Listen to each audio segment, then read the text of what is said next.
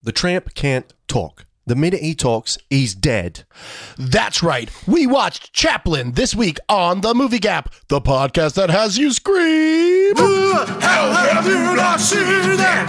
How have you not seen that?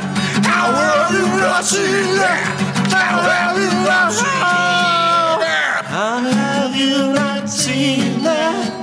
How have you not seen that? How have you not seen that? Little darling, how have you not seen that? How have you not seen that? Welcome to The Movie Gap. I am your host, Chase Austin, and as always, the genius of physical comedy and perfectionism, whose life is troubled by loss, partially because he likes to marry teenagers. Bryce Perkins. I was literally about to be like, oh, finally one that actually works. And then you said the Mary's teenagers part. And I was like, yeah, there you go. Yeah, there it is. That was the whole point of the That's not joke. gonna fly here. What's the matter with you? I don't know why I tell you anything. Shut up, your honor. Let me talk. right. I don't want to talk to That's you enough. anymore. That's enough. You get the full Gandolfini treatment for that. No. All right. So, Bryce, What's up? how you been, man? I've been doing good, dude. Well, I'm glad you've been doing good. You know why I've been doing good? Let me take a guess. I mean, you're never going to get it, but go for it if you want, I guess. Kinda Have you been fruitless. doing good because in the 6th inning, Yordan Alvarez sent one to the moon? Yeah, that's it, actually. Yeah. Yeah. The Astros, once again, rightfully on top of the podium as the World Series World champions. Series champs, baby. And this is something I didn't say last week, but it needs to be said this week. There's a reason Goku reps Astros colors. That's all I'm going to say. Yeah. Yeah. And that's all I'm going to say. It's a reason Goku reps Astros colors, okay? Think about it. Think about it. It's been thought about. That's all I'm saying. Been thought about. It's in He's the true hero. He reps the true hero team's colors. That's all I'm saying, dude. And we fucking lifted our arms up and gave Yordan Alvarez all of his fucking energy so he could blast that fucking spirit bomb out the fucking planet. There was a shot of him after, it was in the 8th when he struck out and like he was walking off the plate and it was like a real close shot of him walking off and his face, that was all, he was like real angry when he like strikes out. Yeah. And he was doing the angry face and then like I don't think he knew the camera was on him or anything, but he just kind of like smirks a little. He was like, we just won. Yeah. Like, it doesn't matter. I got out. Like we just won. Exactly. They're not doing it. Exactly. Yeah. What a series. Yeah, hey, to the Phils, you did your best. You had an amazing run. Yeah, they were a much they wanted it. They tried They once played again hard. to be a team of destiny out of the NL East, which has irked and ruined the dreams of Astros fans and players alike for the past 2 times they were in the World Series. Yeah. First with the Washington Nationals. Can you believe Juan Soto's only 21? Shut up, Joe Buck. Yeah. Then, of course, last year, famously with the Atlanta Braves, that was very just annoying all around. Yeah. But we didn't have Verlander. We didn't have McCullers. Yeah. Are you kidding me? So that series almost doesn't count for them anyway. And then this year, they really tried their best, They really tried. Kyle Schwarber was so good at complaining to the umps every fucking pitch that was thrown his way. He complained so well. Every time, yeah. Bryce Harper was so good at being a little bitch, trying to throw Framber off, stepping out of the box right when Framber's trying to wind up, and then getting struck out the very next pitch when he tries to do that. They were competitors. They were competitors, but the Astros were betters. They were better. You see what I did there? Yeah. And Phillies fans, you fucked with Mattress Mac, and that's what you get. Yeah. That's what you get. I mean, that was the turnaround. You fuck around and you find out. That's how it works, right? Yeah. I believe this is what the kids are saying. So I no believe cap. it is. It's lit, fam. You fucked around and you found out. And you also said after Yankees fans stood outside the stadium and chanted "We want Houston" and got swept, you also stood outside your stadium and chanted "We want Houston," and we thank you for that because you got them and fuck you. Yeah. And that's that. Yep. But I'm sure there's great people. I'm sure you're all great people or whatever. You're just assholes when you enter your stadium, and that's I guess excusable. The Phillies fans are like little angels compared to the fucking Yankees fans. This is true, but give them credit. None of the Yankees fans got Mattress Mac to fucking just blow up on them like that. And then guess what? The Stros didn't lose a game since then. So thank you to that fan. That's the real hero. That was the turnaround because if you're from Houston, Mattress Mac and you know what the guy does and like what he's done for the city and the people of the city and all that stuff. And it's just like, don't fuck with Mattress Mac. Yeah. And like you've never seen that side of him. He just popped. Yeah, exactly. The dude beat cancer. Yeah, exactly. And he was not gonna save that guy any money. That is one thing for sure. No. But yeah. So go Stros. Goku is a fan, and that's all there needs to be said about that. It's what other city? I mean, maybe they all do, but like the greater Houston area has canceled school. Yeah. Like not just HISD, but other like surrounding ISDs have canceled school on Monday for the parade. Yeah. Like what is going on? It's amazing. Yeah. Yeah. It's a whole thing. It's H-Town. You don't get it, man. If you either with us or you ain't. So if you ain't with it, you don't get it. That's it. Yep.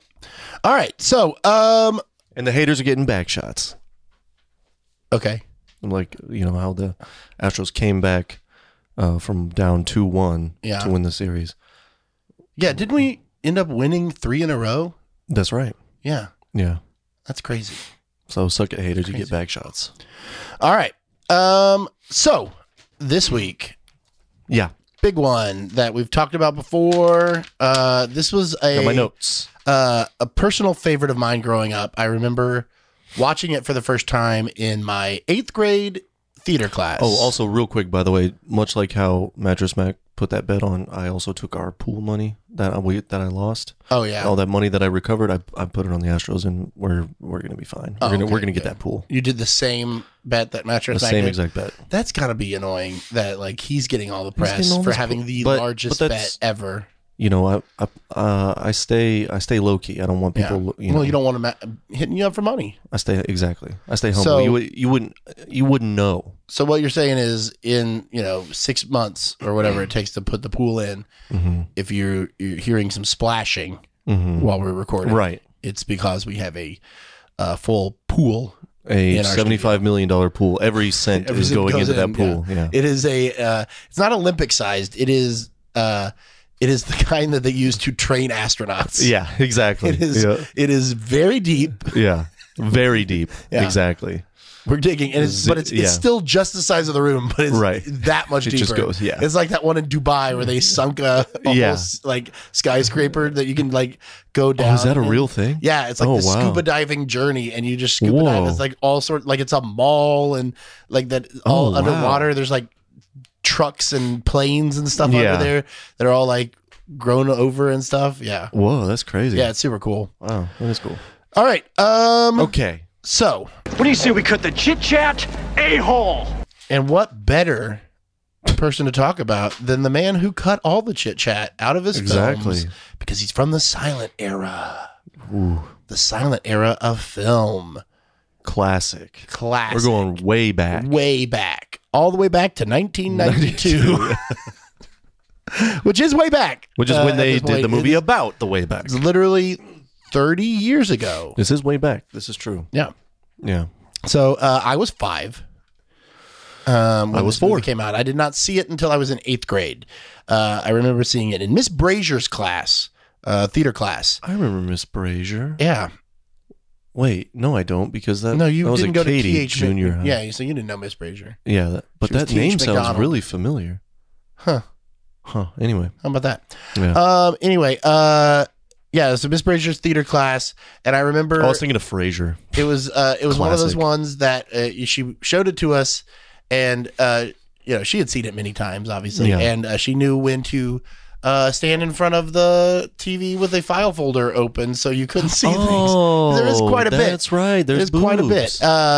which is really the only thing, because there's not like, I don't really think of any language. Yeah, there's no violence and or anything. It's also, I mean, this movie has, some nudity. Right. And now, ladies and gentlemen, bare naked ladies. That's right. Yeah. But like for how much nudity it is, it's all partial nips. Right. Yeah, which I guess is how they got away it's with quick nips. The PG-13 of it. Oh, was it rated PG-13? Yeah, it's rated PG-13. It's a lot of nips, but it's all quick shots. It's always one, or not always. Like the first scene when he meets Hedda Kelly, he like that scene. There's several women putting on their clothes, and you see like both boobies. Yeah, full on. That's the scientific term. Both boobies, yeah. Full on. full on. You can see everything. Yeah. But then, it's too late. This is before the rule of you had to be 18 to be naked, because you see they show Mia Jovovich's boobs, and she was only 17 at the time. Did they show her boobs? Yeah, they showed her butt. No, you saw her boob. You did? Yeah. Oh, it's in there. It's in there. I missed it. See everything. Well, I've seen everything.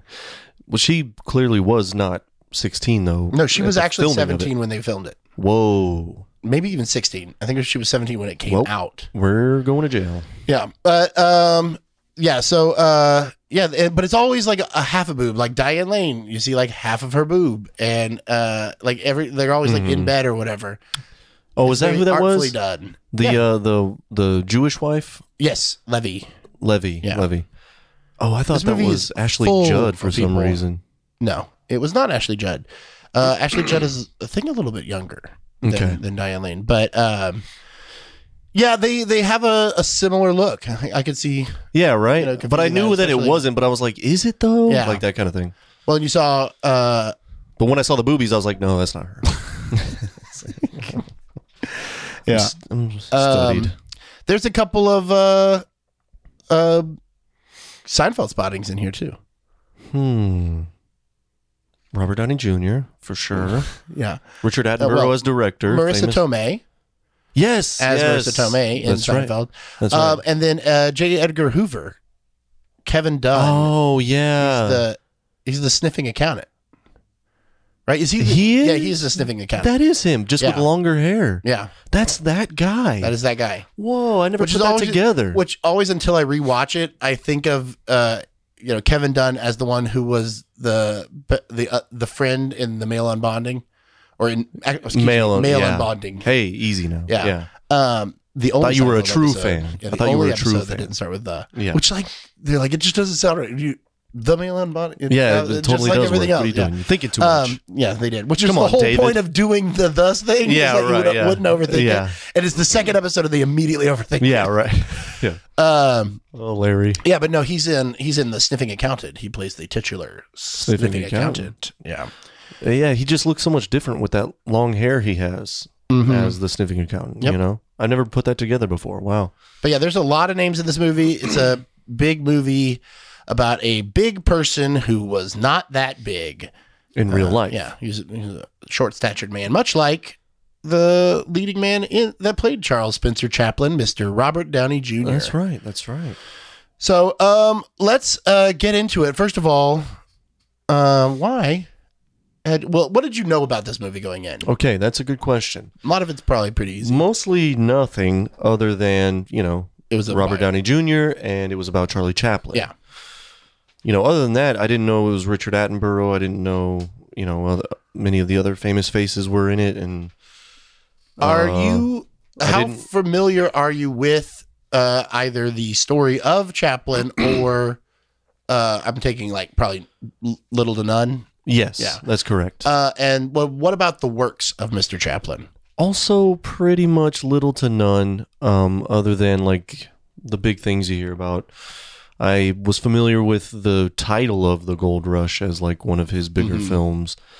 And I just knew that, I just knew of him as like a monster in the industry back in the day. And of course I knew of the great scene from that classic scene from The Dictator. Wait, was it called The Dictator? The Great Dictator. The Great Dictator, yeah. Not to be confused with Sacha Baron Cohen's movie. No, that's just The Dictator. Right. So yeah, not so much. I was more of a Marx Brothers kid growing up. When the old movies, I didn't go so far back as the Silence. I stuck with the talkies, and I was watching some Duck Soup. I was watching some Night at the Opera. Okay. I did not know that about you. I did. My dad actually turned me. Now, on to were you into shorts at all? Like some Three Stooges? I wore them sometimes. But mostly pants guy. No, I meant short film. Oh, the short films, like the Three Stooges, or Chaplin's it was a misunderstanding. Work. Okay, yeah. His, most of his early stuff was 20 to 30 minutes. I was not a Stooges guy, and so no. Okay. No. And I never really watched any Charlie Chaplin stuff other than just, So you've never seen highlights one of his things. full-length films? No, his absolutely. features? No, Okay. Definitely not. Okay. I have actually, before watching this, I actually have watched some Buster Keaton shorts. Which those are great. He's the other amazing. big name he's of incredible. comedy in the silent film era. Right. Yeah.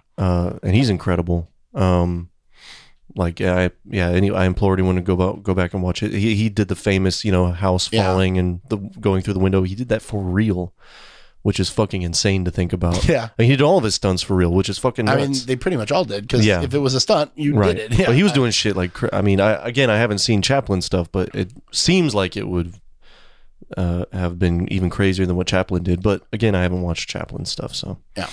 Well, there's two big camps. I mean, some people think that Chaplin is the greatest, and others think Buster is the greatest. Yeah. Buster is Buster's stuff is certainly funny, man. It had me cracking up. It's they're both major into physical comedy. Yeah. Chaplin's is more character based. Mm-hmm. Buster Keaton is a lot more things are happening around Story, him. yeah. Whereas like the tramp stuff, it's things are happening around him, but he's instigating the things. He's a little scamp, that tramp. Right. So, all right. Well, sort of like was Harpo kind of based on the tramp character at all? Because he was the silent Marx brother, Harpo Marx. I mean, I really don't know. And he did a lot of Chaplin-esque, like goofy physical stuff because he was a silent guy with the, in the honking, even, So that's something I never really thought of before. Who knows? Maybe Scott would know. Which we could have had Scott White on this podcast, by the way. Well, he's more of a Stooges. No. This is not why. Because of the Dan Aykroyd connection. Yeah. In fact, I think he's done this on his podcast. Has he? Before. Okay. Yeah. So he's the one that didn't ask us to do it. Yeah, for once. Real nice, Scott. How dare you ever do a podcast and not ask us? It's just, let alone multiple podcasts. It's because he doesn't want that movie to get bumped. He doesn't want to get super famous. He just, he's a little afraid of the limelight, the Charlie Chaplin movie. Yeah. Anyway, no, we all love Scott. He's a fan favorite, of course, and go check out the Dan Aykroyd podcast. We've been on several episodes. Yeah. And the Charles Bronson and Burt Reynolds podcast as well. Which is more gooder, which we've also been on. All right, so let's get into it, Bryce. It's everybody's favorite segment. Yes. It's the Newbie Synopsis. All right. I'm giving you 1 minute on the clock. Your penis is alive. Are you ready? Yes. 1, 2, 3, go. This film is about the life story of one Charles Spencer Chaplin, which I just learned the full name of a second ago while we were having this discussion. And it goes from his childhood as a poor British child, which you also find out watching this movie. Some people do anyway. And all the way through his use of his physical comedy to get by that he would just scrape by with, but then it shot him straight into stardom and changed the whole industry, most would say for the better. It's a brilliant tale of one legendary movie maker rent this movie because it's on the back of the box. Yeah. Oh, that's right. Okay. Yeah. As we mentioned on last week's episode, it's on HBO Max now. Yeah. So you can check it out. Yes. Yeah. So that was a pretty solid. I mean, a little synopsis. It was not half bad. Biopic's pretty easy to do a synopsis because it's just like what it is. It's just telling the story of this person's life. Yeah. I should have just kept it at that. Yeah. That's basically what Stark did last week. The Weird Al one. Right. All right. So let's get into it. You got some good notes on this one. I got notes. Yeah. I like as I mentioned before, the first time I saw it was Miss Brazier class, and I was enthralled by it. and I asked to borrow the VHS, and I borrowed it Because you wanted to go home and watch the boobies. see the boobies. Yeah, you wanted to pause. Yeah. No, I did watch it like 15 times though, and then brought it back before I brought it back. Oh, Like, really? I really love this movie. Wow. I have not watched it many times. I probably haven't seen it in 15 years, maybe more. Sure. And it was interesting going back to it. Yeah. We'll get into that. I was definitely into it more than my wife, and she kept getting. Oh, she didn't like it at all? She didn't like the pacing of it and the choppiness, but she was also like decorating the house At and the like same time. pulling, Well, so like if then you're that- not, yeah. because it really isn't. It is choppy. It's a choppy that, telling. Yeah, and it isn't that smooth of a transition film or it's too smooth almost. Like it jumps. Right. It jumps without knowing. And if you're not really listening to the narration between Charlie and George, played by Anthony Hopkins, the only fictional character in this film, by the way. Right, I noticed that. Yeah. If you're not really listening to that, then sometimes you miss what's going on. Like her biggest thing was she didn't realize that Moira Kelly was two different people. Right. You know, so like it was his she first literally love. played. Yeah, and then because she also missed the part on the train where the guy said, "Oh yeah, she's dead," and so he's like, Oh, well, so that's when a she big came part, back, she yeah. was like, "Oh, he found his first love," and I was like, And then you were like, "Goodness, nobody told you, Carrie." "Yeah, goodness." She's dead. No, I was like, no, that's not that. And she's like, wait, who are these two kids? I was like, Yeah. those are his kids with the last wife. Which one? Yeah, so Yeah, but that's look. It was hard to even kind of keep up with it because it is a very quick, like choppy telling, but also too smooth, like you said. It was, Well, and it's such a well done. It's done well in that way because it's an old man who has had a fucking life. Yeah, and right, accomplished so much, and it's literally him like remembering it. Trying to remember it for a memoir and being like pressed to expand on things where some things he doesn't want to expand on, some things he doesn't remember as much. So it's like, what is important when it comes down to it? Yeah. From the mind and how the mind works. And it's just a very interesting, well-made film in that aspect, I think. Sure. And it's sort of like gets you over the hump of a lot of biopics where it's like, well, we can't show everything, but like if we cut things out, then it doesn't make sense, because even though life is a linear arc, like there's not really a beginning, middle, and end of like what is the theme of things. So like it allows you to find that theme by what is important, where his loss led him. But let's get into the film. Okay. Yeah, I'm ready. Let's see. We could have done this one with Scott. That was my first note. Well, you could always skip the notes that you've already covered. No, but that ruins the journey. It's the journey the gappers The journey's been there. there. What fake mustache? I didn't know that. I really didn't know Really? that. Yeah, straight up. He I didn't know did he was not using need, a fakie. Yeah, he did not need your famous drop, because he did not have a mustache.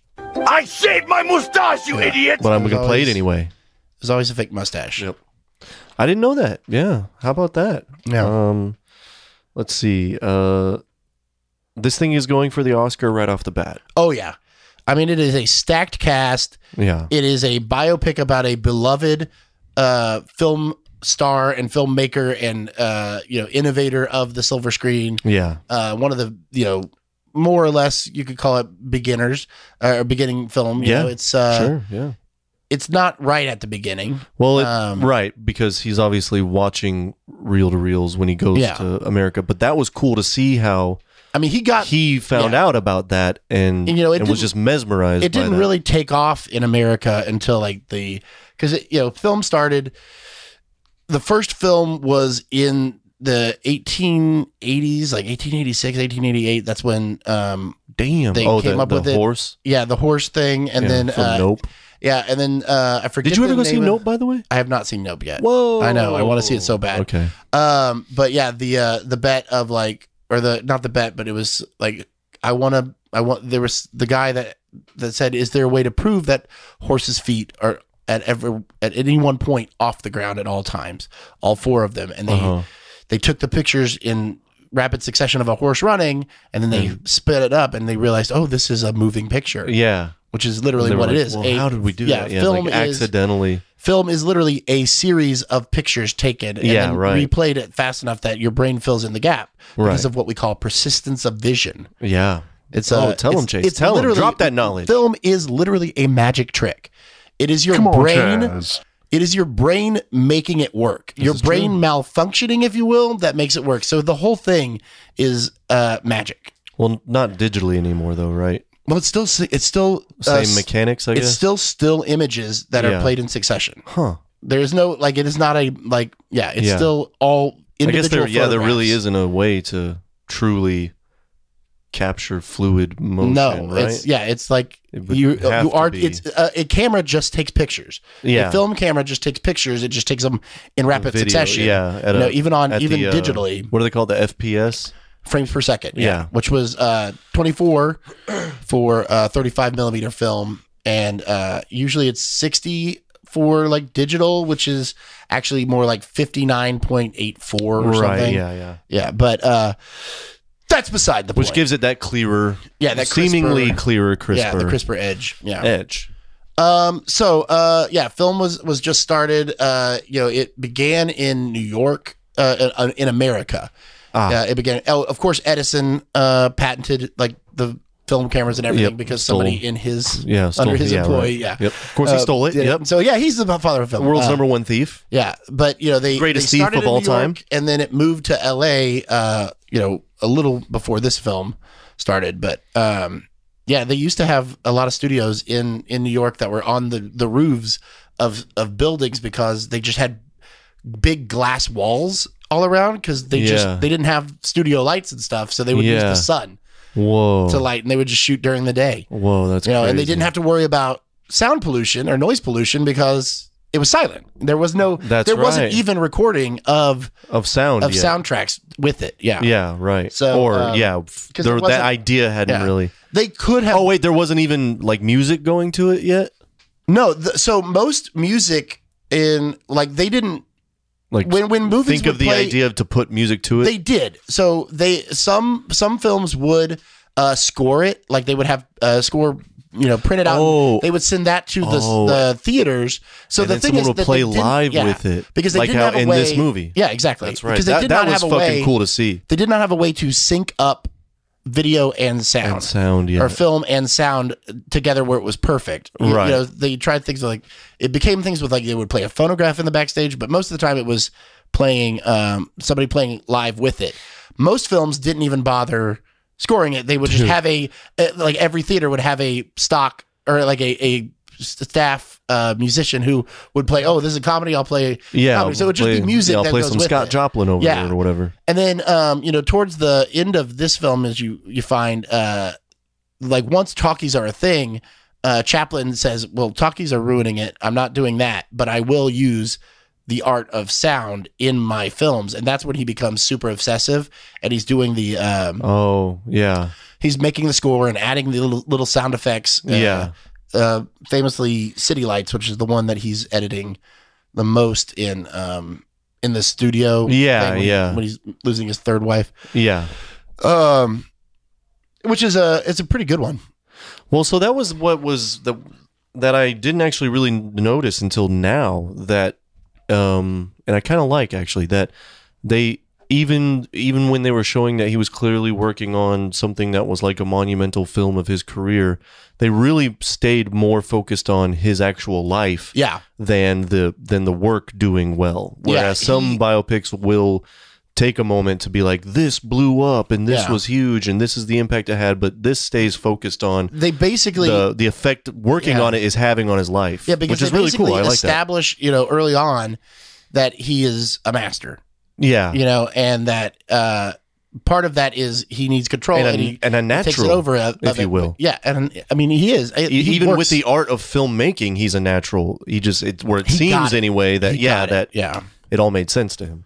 But like I love that scene when he's talking about how did you come up with the tramp, and he goes, oh, I walked in and it came to me. Yes. It's such a great scene. It's that like it's that parody or the thing that is parodied in the Weird Al one that we just did. Yeah. But it's also in a bunch of things where it's like the genius sees something and it becomes the thing. Yeah, you know? it's almost like it called to me. And he goes, well, that's bullshit. He's like, yeah, absolutely. And it shows her like frantically trying to just being figure like, something out. fuck. Yeah, and it's like the day of shooting. Yeah. That was great. So he was a perfectionist in what he did. I mean, all of the things that he does take a insane amount of like drive and precision, right? All of that physical comedy. It's like in his at the very end, they mentioned the D.W. Griffith comment that he was the best ballet dancer to ever live.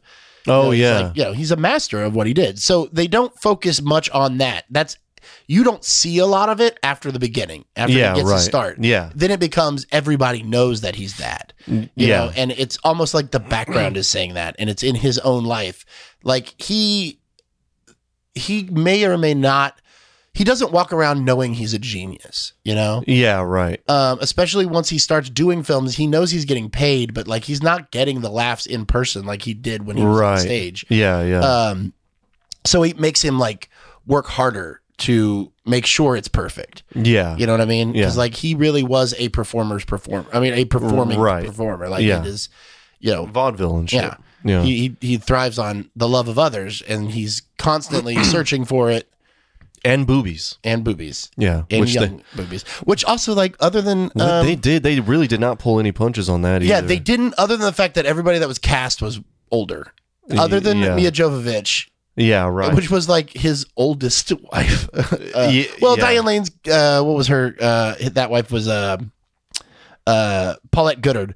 She was definitely... 21, which was like, he was much older than that too. Yeah. He just had a type, and that type was younger. He's a little bit of a pedophile, and that's a shame. Yeah. But and apparently that was the thing for a long time. Yeah, I mean, so that's weird, but that's a whole other discussion. Yeah. You can tune into, I don't know, Jon Stewart's podcast for that discussion or something. I don't know. But we are here to talk about this movie, Chaplin, and, good on them for not pulling any punches on that. Other than the fact that, they definitely mention it and let it be known. But apparently also showing that, like, everyone knew that about him. Yeah. And even the media apparently or whatever, and it was just something. Well, and Hoover was trying to get him all the time, but like he always like fell in love with the girl and married them. Yeah, right. Yeah. Well, he had a lot of issues though. I love that whole scene where, and that goes into my notes here. Okay.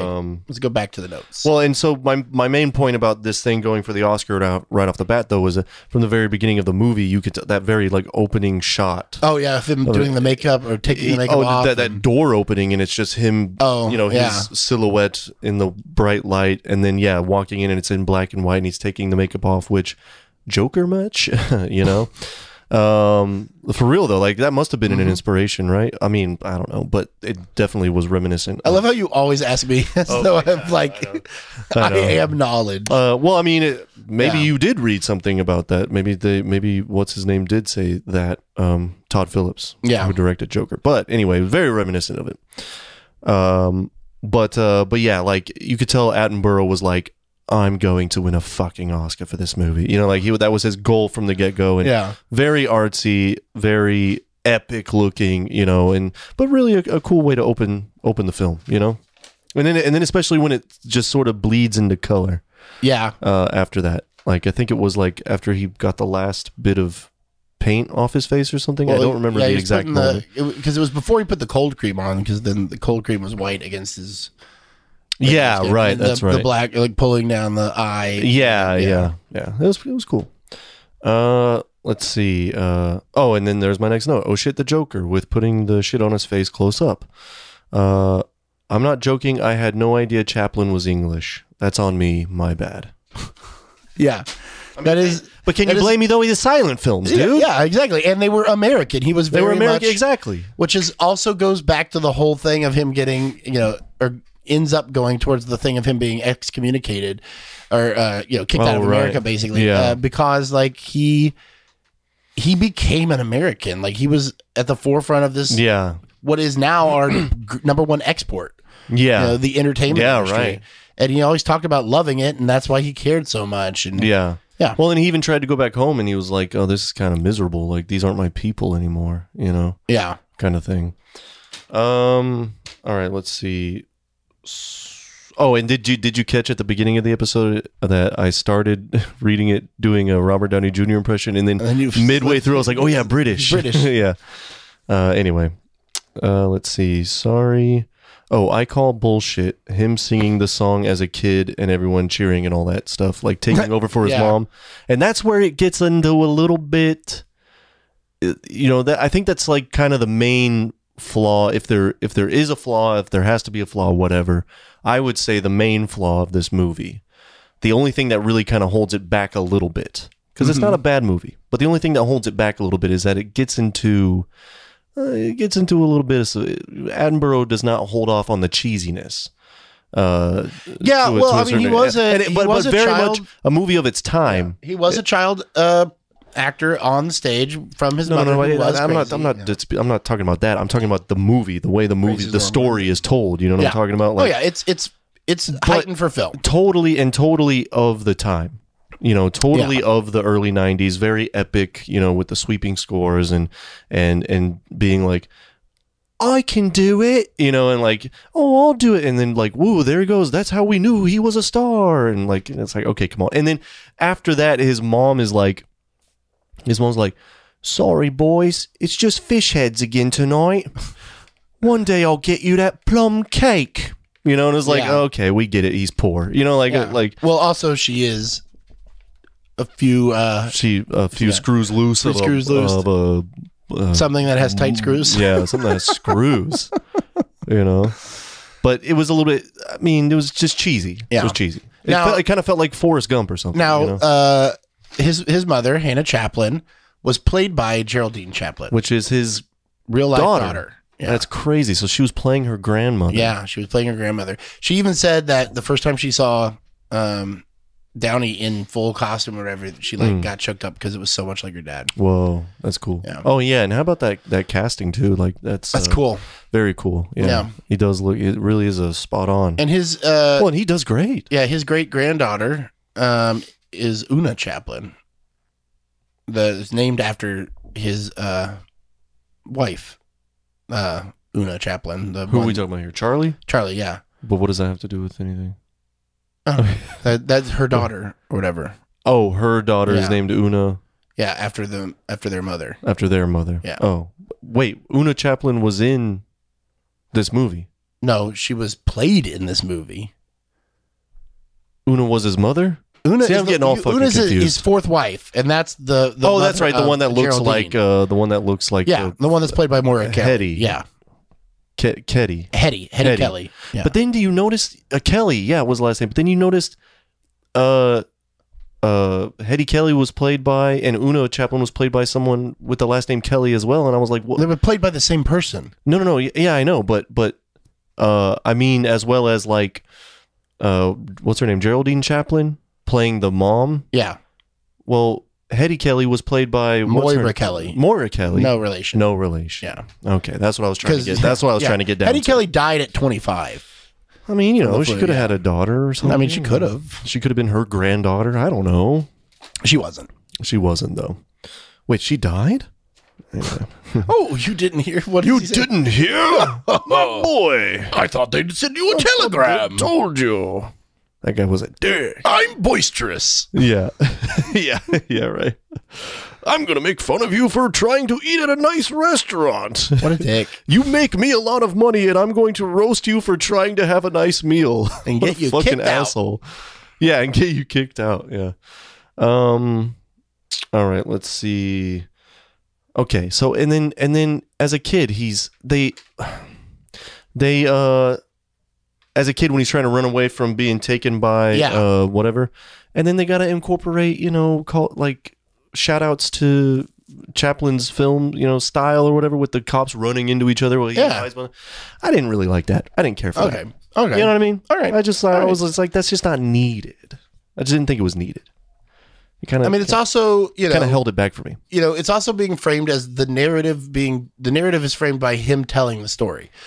So it's how he remembers it. No, that doesn't even make sense, dude. That doesn't change anything. Yeah. So I'm just saying that's where it comes from. You still don't have to like it. I get it, but it just, I don't know. I just felt like it's not really necessary. So you didn't like it when they're running away from the hotel? I did not like that part, dude. I didn't. I felt like it sort of distracted from the story.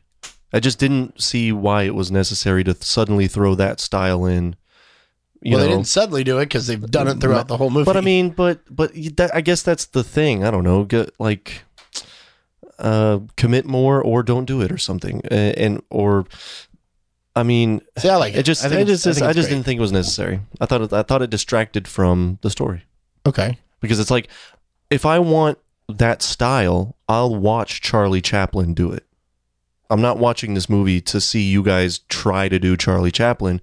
I'm watching this movie to find out about Charlie Chaplin's life. Okay. I guess is my feeling on it. Now, you make a good point with the narrative thing. I get it, and that's nice. I get the artistic intent. However, if I want to see Charlie Chaplin, I'll watch a fucking Charlie Chaplin movie. You know what I mean? So, okay. Like if I want to see that style, I'll watch the real thing. Yeah. So that's all. That's where I'm coming from. I just feel like it just wasn't necessary. So, and I am correct, and this is why people listen to this show. My opinion is right. Yeah, my opinion is right. Did they dub Robert Downey Jr.'s voice over not the kid, obviously, but the teenage Chaplin? I don't know. I thought I heard that for a second. It was just kind of funny. Yeah, he might just sound like him. I just didn't know if you caught that either, or if that was maybe it didn't hop out at me. See, this is where Chaplin really stood out. This was the true unique thing about his journey. He liked looking at boobs. He loves boobs. And I loved how which we already talked about, that whole dressing room scene. Yeah. It was a whole scene of just showing how he was like, oh, boobs. You know what I mean? It was like the whole thing was just him sheepishly looking at tits and being like, he liked tits, but of course, like showing that he's going to have problems with, well, and he's around, like that's what he's grown up with too. Right. But it was just kind of funny because it was like, well, that's, everyone likes boobs, I don't know. Like, not everyone. Not everyone. You're right. Well, sure, everyone, right? Well, not everyone. Gay dudes can like boobs. You still appreciate boobs, right? Just the look of a boob. Some people just don't like them. Yeah, that's fair. Okay, let's see. Yes, of course, not everyone. David Duchovny, how about that, right? I did not You expect are that. a great big bag of dicks. Why? it took too long to play. Yeah. Yeah. David Duchovny is the cameraman. That was your drop for David Duchovny? That's what you think of David Duchovny? I don't know, probably. Yeah. Why not? See. Let's go on record. Fuck David Duchovny. Why not? We're already there at this point. Why not? Let's get some press. Yeah. Movie Cap is no like such thing as throwing bad, shade as at bad David press. Duchovny. Yeah. Let's see. I spoke with Ed, fan favorite Ed, British Ed, and he saw I was watching it, and he asked me, "What do I think of Robert Downey Jr.'s English accent?" Yeah. And I said, "It's kind of trash." And guess what? He agreed. Of course he did. He agreed. Yeah, well, anybody. So it's official. His accent was not that great, but it didn't detract from the movie. British people are always going to say that. Well, it was really more specifically him trying to do the Cockney, laying it on in just certain parts. It just wasn't. But what can you do? What can you do? But Ed kind of took umbrage because about a British man, directed by Richard Attenborough, and he was like, "Really, you couldn't find any British actor?" There was never even one like attached. Considered, right? Yeah. Well, Kevin Kline is British. Is he? I think so. And he was. Let me double check that. He does a great American accent. Yeah, but he was originally supposed to. He is not. He is born in St. Louis. Oh, okay. St. Louis, England, right? Yeah, St. Louis, England. No, he was originally attached to play Chaplin, and it got switched around. Okay. Because it took a while to make. There was a lot of like that other would people. have been not as good, I think. Not that he was great, and he is great, but could you see that working as well? I don't know. At this point, he would have been too old to play him young. Yeah, right. You know what I mean? Yeah. So maybe right. not. But maybe it would have helped out. I do think that Kevin Kline is great, and he's great in this. Yeah, he is great in this. Maybe it would have helped out with that old makeup issue, though. Yeah. Because we need to get into this, because I'm just going to jump to my notes about the old makeup here. Well, I will say that Robert Downey Jr. was the one they wanted, but again, one of the reasons is an American playing it is because there weren't a lot of British actors that were big in America to play this. This was going to be a big movie. Yeah, right. Like you said, it looks like a freaking they're going for it. And Attenborough got the rights in 88. And it didn't, they didn't end up releasing it till 92, really 93. 92 was, they have to have that week in 92 to qualify for the Oscars. So like it's internet, like its big release, its wide release was like January 8th. But they were looking at Robin Williams, Billy Crystal, which both of those kind of make a little more sense.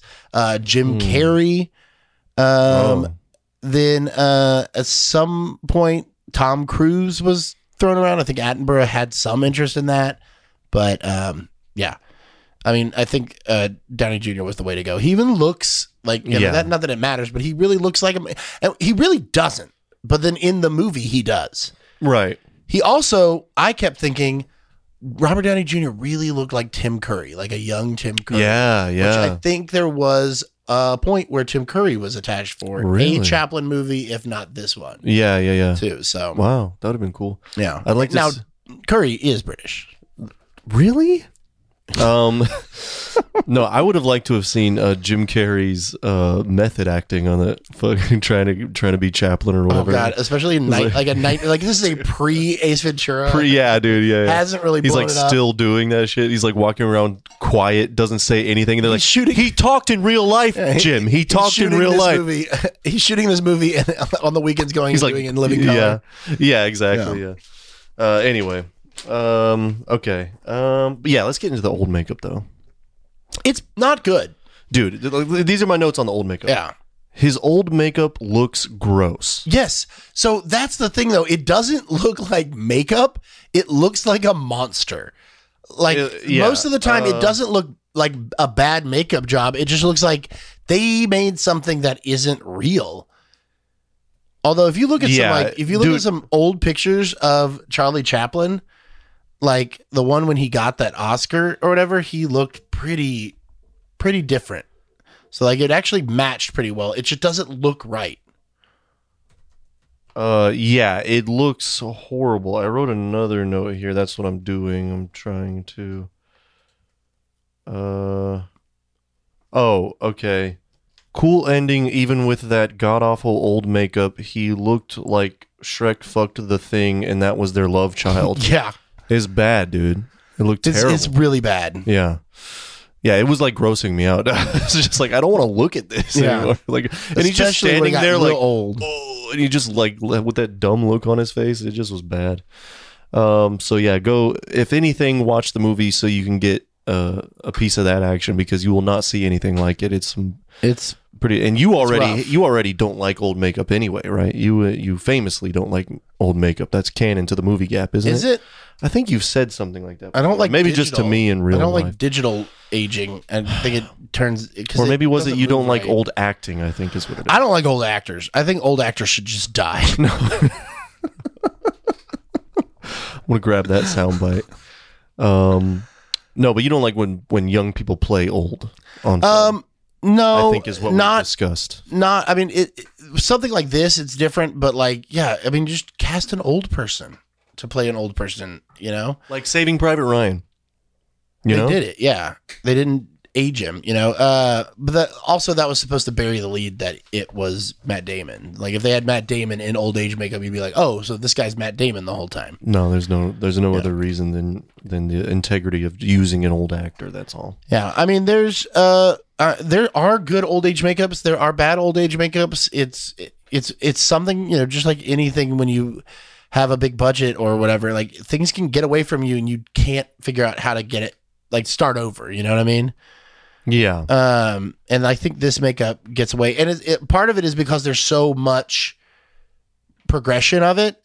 I do think that the midlife stuff is done very well. Like the light old age is it looks real. Yeah. Like you forget that, just 10 minutes earlier, you were watching like a 25-year-old. Yeah. Like that's how he really is. He isn't 35. Yeah, right. So. Yeah.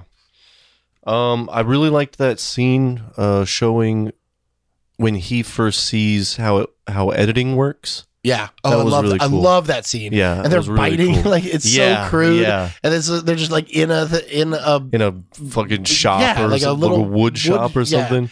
And I love when he like picks up that first like that. Yeah. You're in and up on the cutting room floor, and when Yeah. he picks it up and looks at it, and he's just like, "This is the first time." Like he rolls it up and puts it in his pocket. Like, Yeah. that's the first bit of film of Charlie Chaplin, and it was right. Yeah, that's right. And it was doubly cool because not only did it show Charlie Chaplin's or depict Charlie Chaplin's first experience into learning what editing was, but it also showed how editing used to be. Like it showed the whole process all at the same time. I mean, and made sure to have focus on both things, and that was just really fun. Definitely got a lot more clean. You know? Yeah, right. But yeah, that early editing like that. And then you find out like that's why they call it the cutting room floor. Like you literally get cut out and it ends up on the floor. Yeah, and really cool. And like so little of early, like there's some 75% or higher probably of early film is just not there. Like it just doesn't exist. Whether it got because it was all made with nitrate, so it burn real easy. Yeah. They also and there have been some fires too, right? And they didn't think when they were first making it, it was just like like whatever, we're making this crap, like just pump it out. They would record over it. They would bleach it and use it again, or they would throw it away. They just wouldn't care about it. It would get put somewhere. So like there's so many entire films that have been lost. Yeah. And things get misinterpreted as being directed by one person. There was another one, like the records weren't really great. Yeah, because like they just didn't care. And then once it started becoming, once it started making real money, then they started showing what they could do with it. An art and and then suddenly there's a message there which that was a cool scene with Hoover. With Jedgar there being like, you guys, you're spreading your message with your thing, and they were like, huh? And he was like, yeah, the people are seeing this. You get to put whatever narrative on there, and it was like them being and Chaplin was like, that's right. Like, thank you for seeing that, you fat asshole. Right, exactly, yeah. That was cool too because Chaplin was like, yes, and then the other ones were like, huh? Like, what the fuck are you talking about? Yeah, we're just trying to make money, dude. We're getting money, getting puss, and getting drunk. Like, this is what we do. Yeah, that was cool though. I didn't know that Chaplin was one of Hoover's first targets. Like before he was even before the FBI was even the thing, right? That was pretty neat to see. I did not know that. Was not familiar with that at all. Yeah, so he was a little bit of a rebel too. All because he was playing with his food while Hoover was trying to make a grandiose statement. Which is like, dude, it's the roaring 20s, bro. No one wants to hear your fucking political bullshit. Shut up. We're having fun. We're having fun. Hollywood elite. They're drinking baby's blood. This party is going to last forever, baby. Shut up. It's kind of like, that's what he's a real party pooper. J. Edgar Pooper. J. Edgar Pooper. All right, let's see. Upper regional domes, immensely expansive. I thought that was a hilarious way to describe boobs. Oh, yeah. It brings a sophistication to it. Yeah, that's how I am describing breasts for the rest of my life. Yeah, there you go. You get that drop. Yeah, we do need to get that drop. And just the way he's like, I'm assuming you mean her breasts or whatever. And he's like, yeah, of course. Yeah.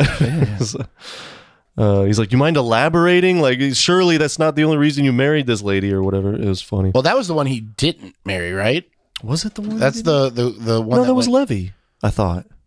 Oh, no. That was that wasn't Diane Lane. That was the crazy one that the FBI. That he never actually married. Yeah, that's right.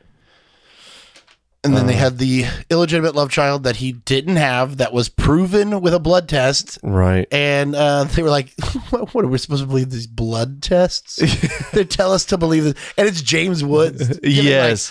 Like, fuck it. So here's the thing. I know James Woods gets a lot of negative press, but like, goddamn, when that guy's on, he's so good. James Woods gets negative press? Oh, he's very right wing, crazy. Oh, is he all MAGA now? I mean, oh, shit. Years ago. Oh wow, I didn't know that. I don't think he like just got off of Twitter before anything really came down. Probably a smart move. He also is a 60 whatever year old guy who likes to be with girls who are like 20. So he's one of those. He's a real Chaplin. Yeah, he's a real Chaplin. But regardless, James Woods is so good, and he did like this is a 1-day part. He comes in and he nails it as that prosecutor. Yeah, seriously. Yeah. Wow, he really did nail it. That's amazing. Yeah, I didn't know that. That's fucking James great. Woods is great. Yeah, he's great. Yeah, and he really did. He really did great. That was like, look at him. Whatever. Look at him sitting there. Whatever. Think of him as his character. Should I say tramp or whatever? Yeah, he does that whole thing. A dirty little tramp. Damn, got him, dude. Yeah. And it's just like the whole jury is these cute little old ladies and everything, Like nailed him. Yeah. And this beautiful little girl. Look at the resemblance. Yeah, right. And you're like, but they're not related. Yeah, right. Exactly. Yeah. But then there was also a little touching moment in that scene that I liked when the girl who's not his daughter, he's about to fucking have to pay at the ass for, and he had every reason to be bitter, and he looks over at her and she just gives him that big old smile, and then he's just like, all right, hey you or whatever. Well, he's a performer. Yeah, exactly. It was he makes people laugh, and I was like, well, that was cute. That was nice. His lawyer's like, fucking don't. Yeah, right. Like, what are you doing, dude? Like, don't do that. Oh man, yeah, but that scene was great. Let's see. Yeah, I don't really have anything else. Oh, his Russian accent was amazing. Excellent. I like that whole part. When he was like, who's the most famous ballet dancer or whatever, and he does the whole fucking scene. And he goes, wait, he would be Russian. Right. Yeah. It's just all the work of like that masterful improv mind. And right. Mind, yeah. Just, like going for it. But yeah. So I mean, I think that's pretty much all. That's all I got here. Yeah. Other than just like, just other things that about the times. Like imagine thinking that talkies weren't going to last. I mean, everybody hates change, especially when that's what he knows. And, part of it is, there's a lot of like conjecture or whatever that's like, so many silent film stars didn't make the transition because their voices weren't right. Oh, whatever. right. Like, I mean, maybe, but it's also because it's a totally different style of acting. Yeah. Right. Like it's a totally different method, even though, early talking film was a lot of like plays that were just shot. Yeah, right. But at the same time, like a vaudeville production, like a vaudeville sketch or any of that kind of like slapstick stuff isn't the same as a play. Yeah. You know what I mean? Like the acting style is different. Just like when plays started or when film started, they got a bunch of, stage actors to be the thing. And it was like, they were too big for film. Yeah. So, anyway. There was one thing that did confuse me though, that I didn't quite get clarity on there. What was that whole deal with that one scene where they show up at a party and they see Doug, Kevin Kline, and they were like, they hinted at him being sick or something, but they never really fucking said what it was, but they were like, oh, does he? And he was like, yes. And then they were like, oh, he looks terrible or whatever. What the fuck was that? Cancer. He was dying. But he didn't even die of cancer. He died of a heart attack. I mean, maybe he's just, I think they were hinting at like alcoholism or whatever. Maybe, I don't know. Oh, yeah. I was just wondering if you knew anything about that. I don't really remember. Hold on. I'll pull that up real quick. Chaplin dates a child actress. Let's see what it says here. I think it was go on to your next note and let me see if I can find it. Well, that's pretty much it. Oh, I did have this note. I was like, I personally, I also don't like talkies. I find them to have too much flavoring, especially the blue ones. I had that note. Talkies. Yeah. Talkies, I get it. Okay. So there's that.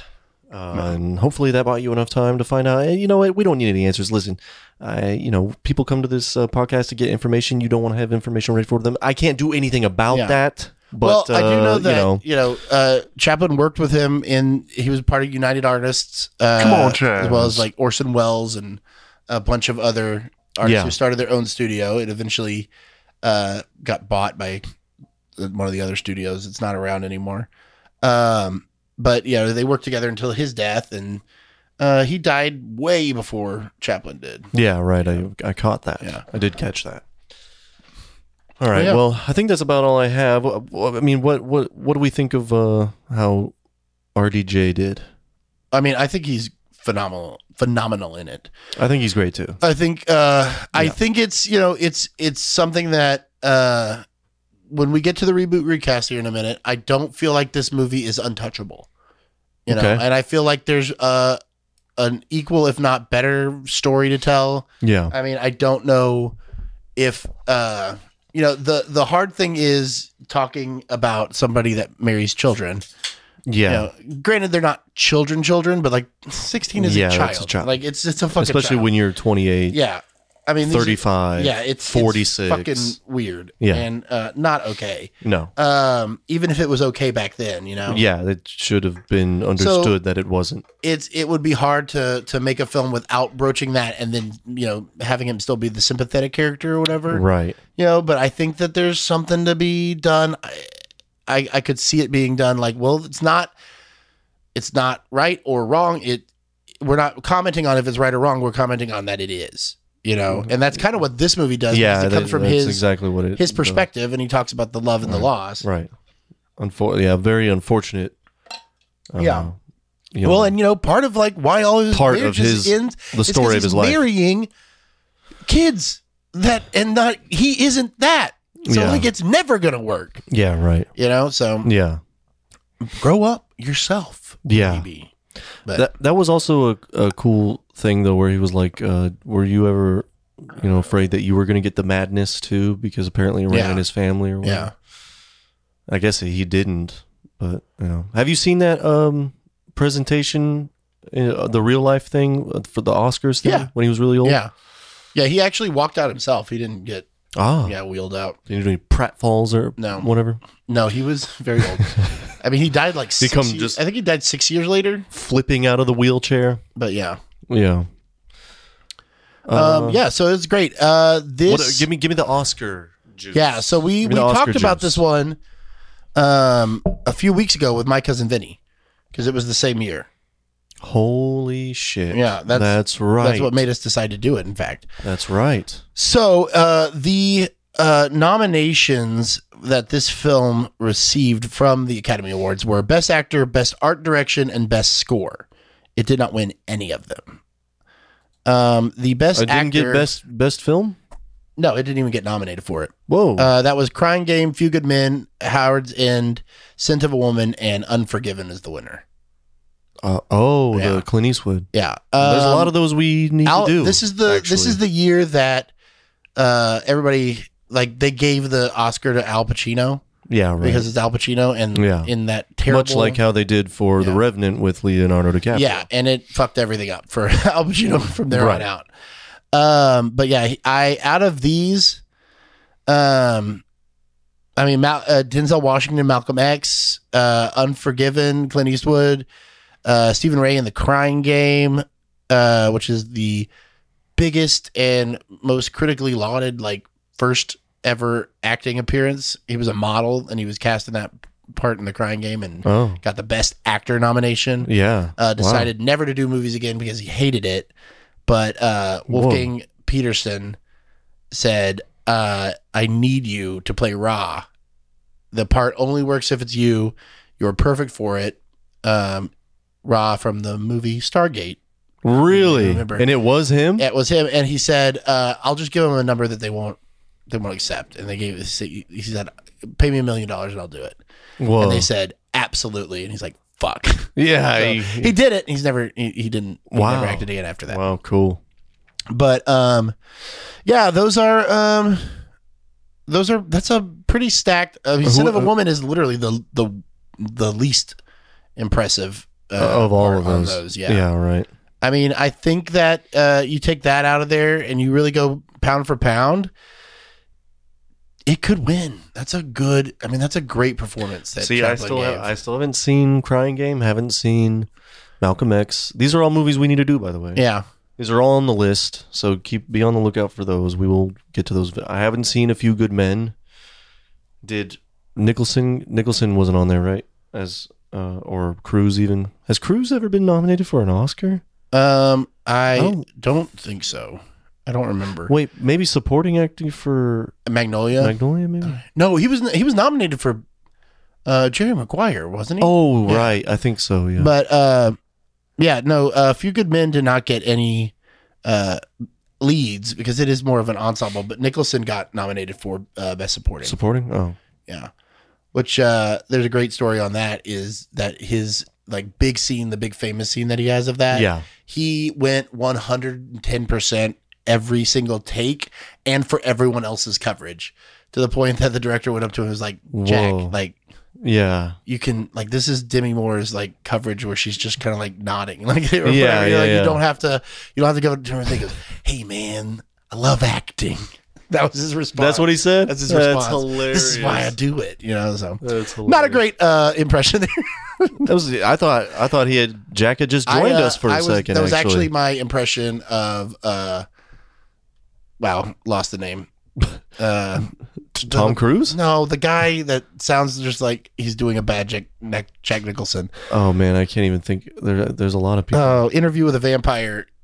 He's the one who's doing, which we are going to be doing. Yeah, soon. God, why can't I think of it? I Kiefer totally lost Sutherland? it. No.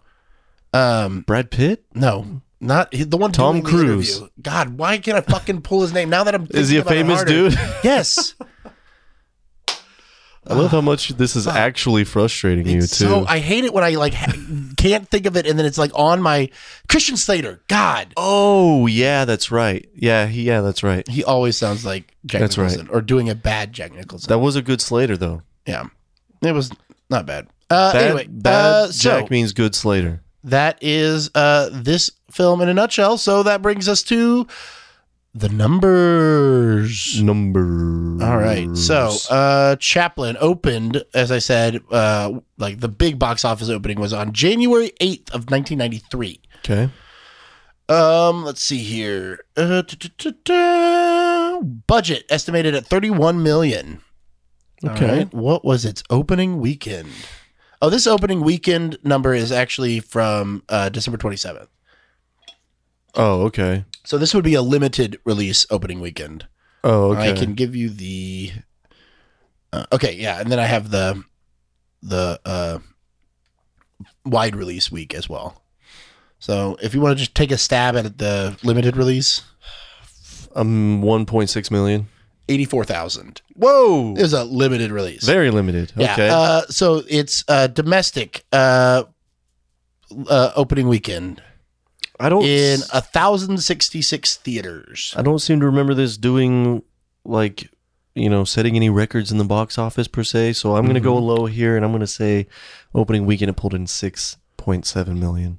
It was 3,263,000. Even, but I was on the right track. You were on the right track. So, Okay. What was its full-on domestic gross? I only have that. I don't have the worldwide there. Okay, I'm gonna say, I think maybe it did not make its money back. I'm going 15.6 million.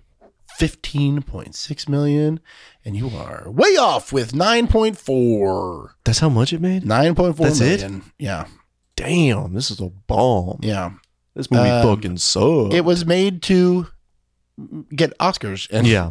it kind of didn't. Yeah, and it didn't even do that. Yeah. Fuck this movie. Fuck this movie. It's a failure. Yeah. The opening, the 84,000 though, was only in 5 theaters.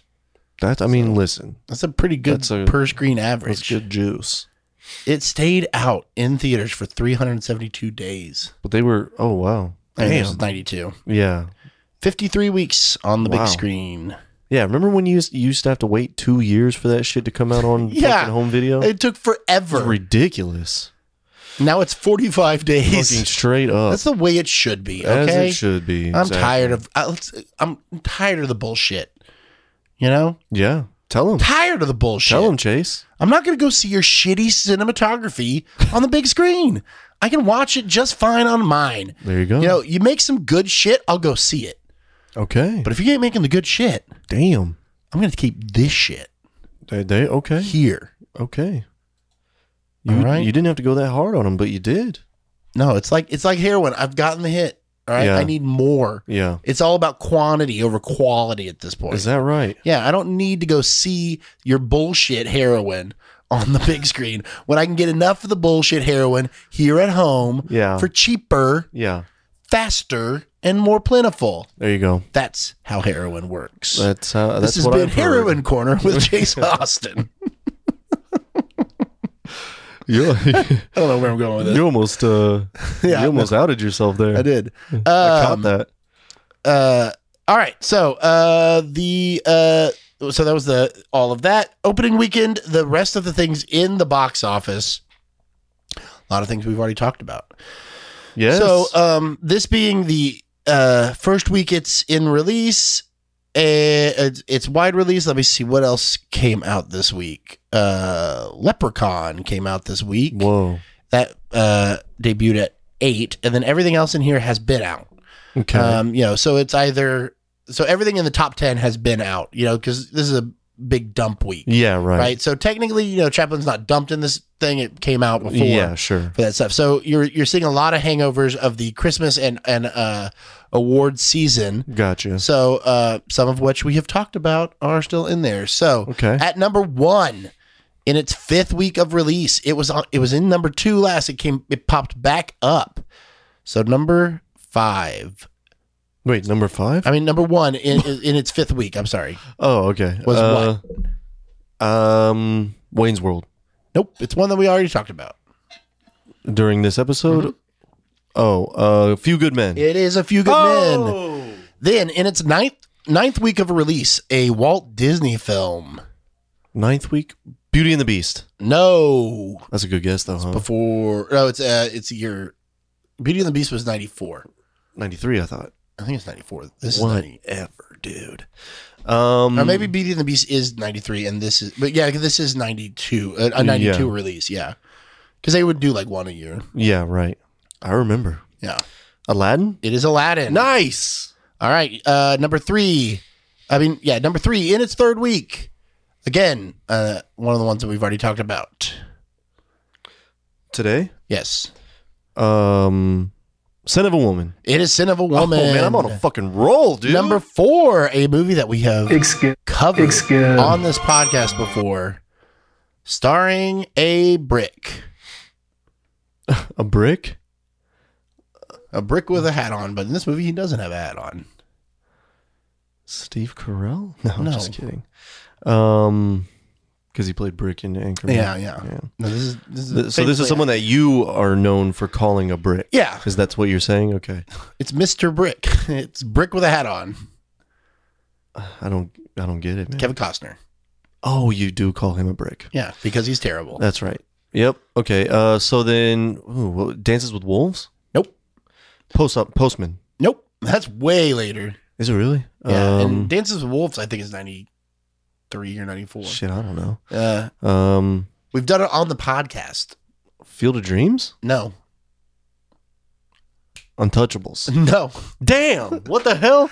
The Bodyguard. We have not done that on the podcast. We haven't done that on the podcast? No, I would I thought we remember did it on the that. podcast. No. Oh. I would have remembered that. Oh, yeah. I guess I just watched it with Carrie at one point. Oh. But we'll cover it. We will do it. All right. Number 5 is a Mel Gibson movie I don't think you know. Lethal Weapon. Yes. No. This is one that you don't know. It's called Forever Young. Nope. But that's what I want to be. All right. Number 6 is a big hit. Not as big as the original. This is a sequel. Huge holiday film. Both the original and the sequel are like Christmas movies. Home Alone 2. Lost in New York. Got it. Yes. Got it. Oh man, I'm nailing it. 8th week, it made $4.4 million. which added to its 151 million.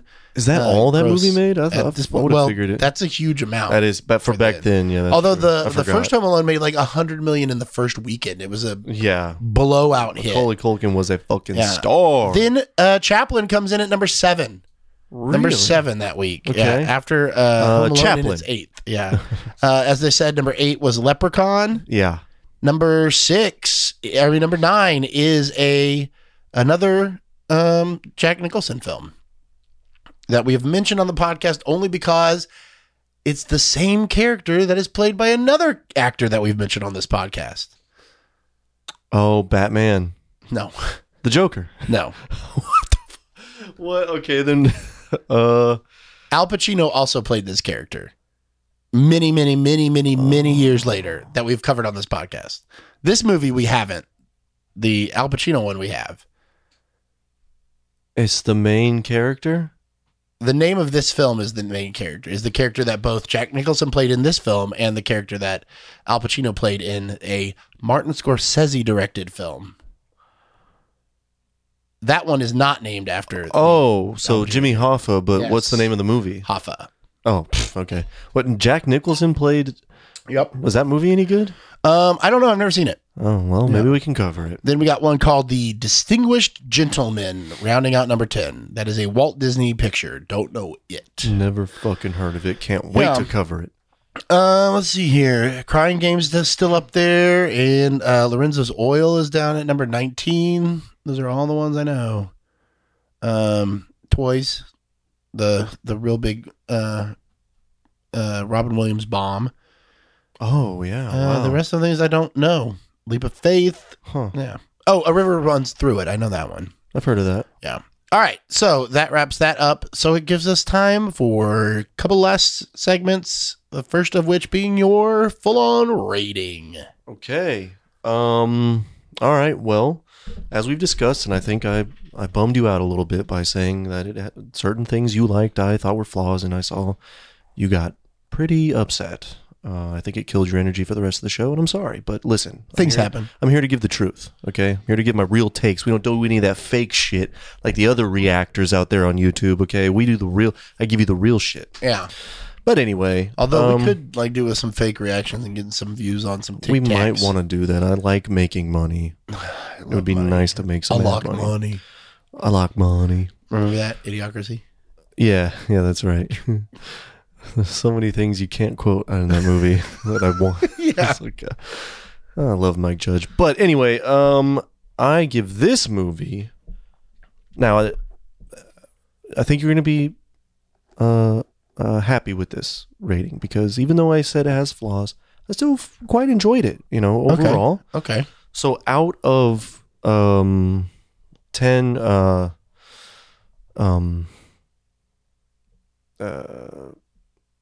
boobs. Half nipples. Yeah.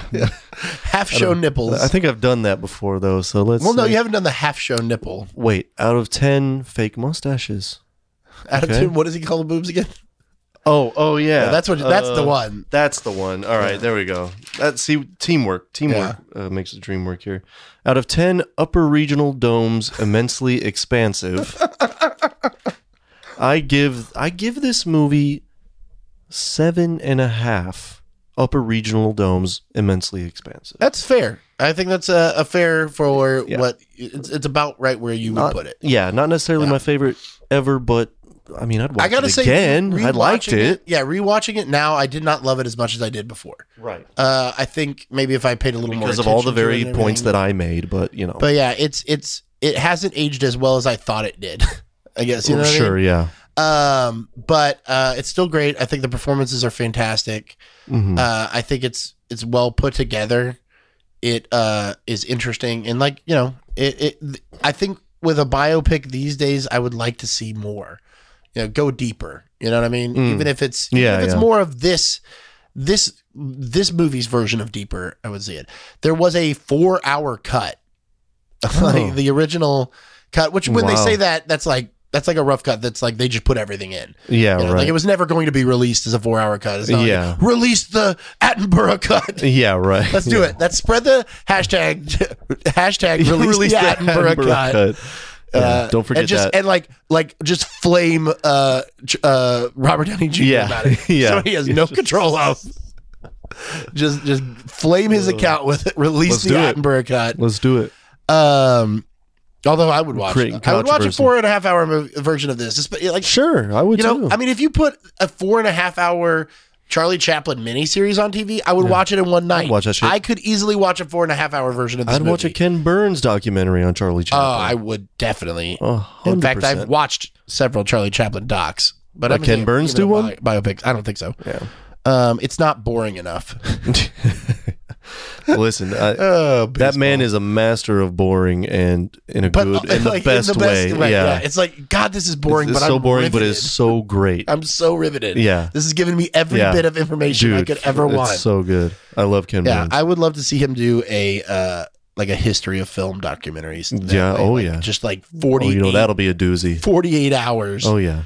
Like, and it gets you to the talkies. Yeah, right. Yeah, just the silent just era. that part, yeah. Which is like phenomenal. There's so much stuff in there that is like lost. Oh, and, yeah. and that I'll bet. we're still currently discovering, and it's fascinating. Like, Yeah. look into Alice Guy Blanche. She's the first like female director. Okay. Yeah, Sounds there's French. a bunch of great things. Yeah, they were all French, even when they came over Gotcha. here. And a lot of directors of film. Wait, did you say they were all French even when they came Yeah, over even here? when they came over here, they were still French. But like they came over here. The other thing is that when the Nazis were really fucking around in Germany, Which there was a bit of that in this movie. Yeah, the Jewish actors. I mean, the Jewish directors and stuff. They were like, well, we got to get the fuck out of here. Yeah. So they basically did one of two things. They went to America, or they went to Russia. And the ones that went to America started making a lot more films in Russia because Russia didn't do so well. Yeah. Especially after that first World War, and then So anyway, Could you imagine being like, America or Russia? I know. Like, what are you? But in their defense, they spoke. They that Fair. was what So when they get here, it was starting all over. Not that it wasn't starting all over in Russia, but yeah. The ones that came to America became a lot so more close, successful. so close. Yeah. Hey, it's a flip of the old rupee or whatever. Yeah. Yeah. So anyway, look into film history, guys. It's fascinating. Do it. Yeah, I love it. So that wraps it up here. Oh no, it doesn't. No. Let's reboot, recast.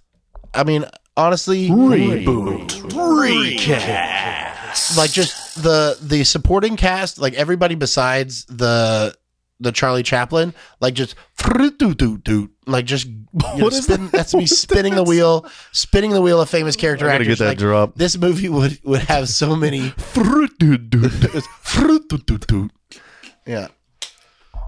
Yeah. Yeah, it would have. That could be It could anybody. be anybody, and Sure. like all sorts of people would fit in. The ones So who want to we- do it, yeah, We just want to get Chaplin here. yeah. So you got to get Chaplin, and I have Okay. a chef's kiss one. Okay, but and I'm you've gonna let already you go first. Spoiler alert! You've already told me before we started recording this. I'm letting the gappers in on this. You've already told me that it is in fact not Timothy Chalamet. It is fucking not Timothy Chalamet. Okay, so I'll be interested to hear what's this so perfect. I'm gonna get yours first. Oh man, dude. I mean, shoot. I mean, what age does he have to be? I mean, that's Like, what I was also thinking. How old was Downey? When I he did feel this? like, oh god, Was he Downey. in his 20s still? I could tell you. He must have been, right? Yeah, I'm sure he was like, 28 or some shit like that. yeah. He was born in 65, so 65 to 92 is 27. he was 27 in the 27 club. Okay, so yeah, I don't know. That's tough because I mean, we don't know young actors. We don't pay attention to that crap. Nope. We know the classics, so that's tough. I don't know. I'm just gonna go with just to throw a name out there. I'm gonna say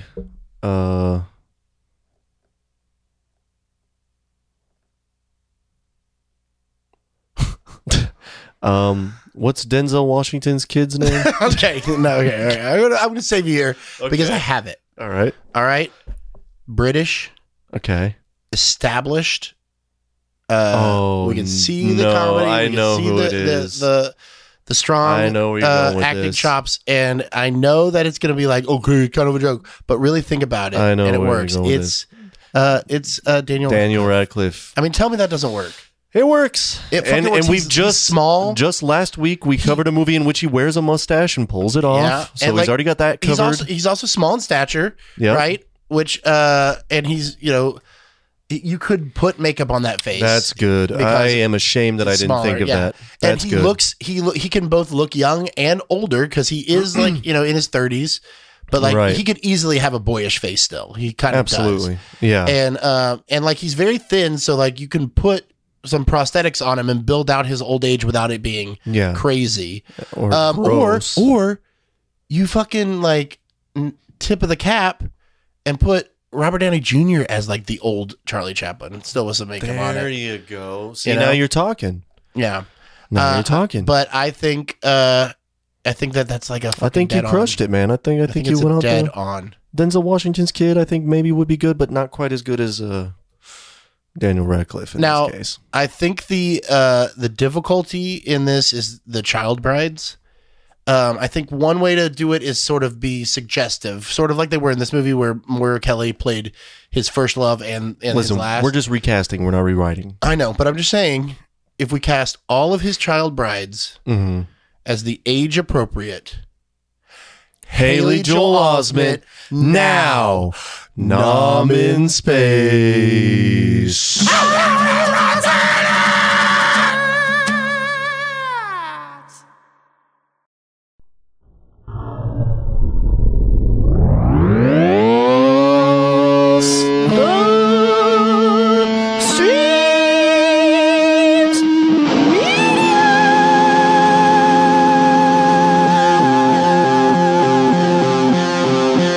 Thanks for listening to The Movie Gap on the Cross the Streams Media Network.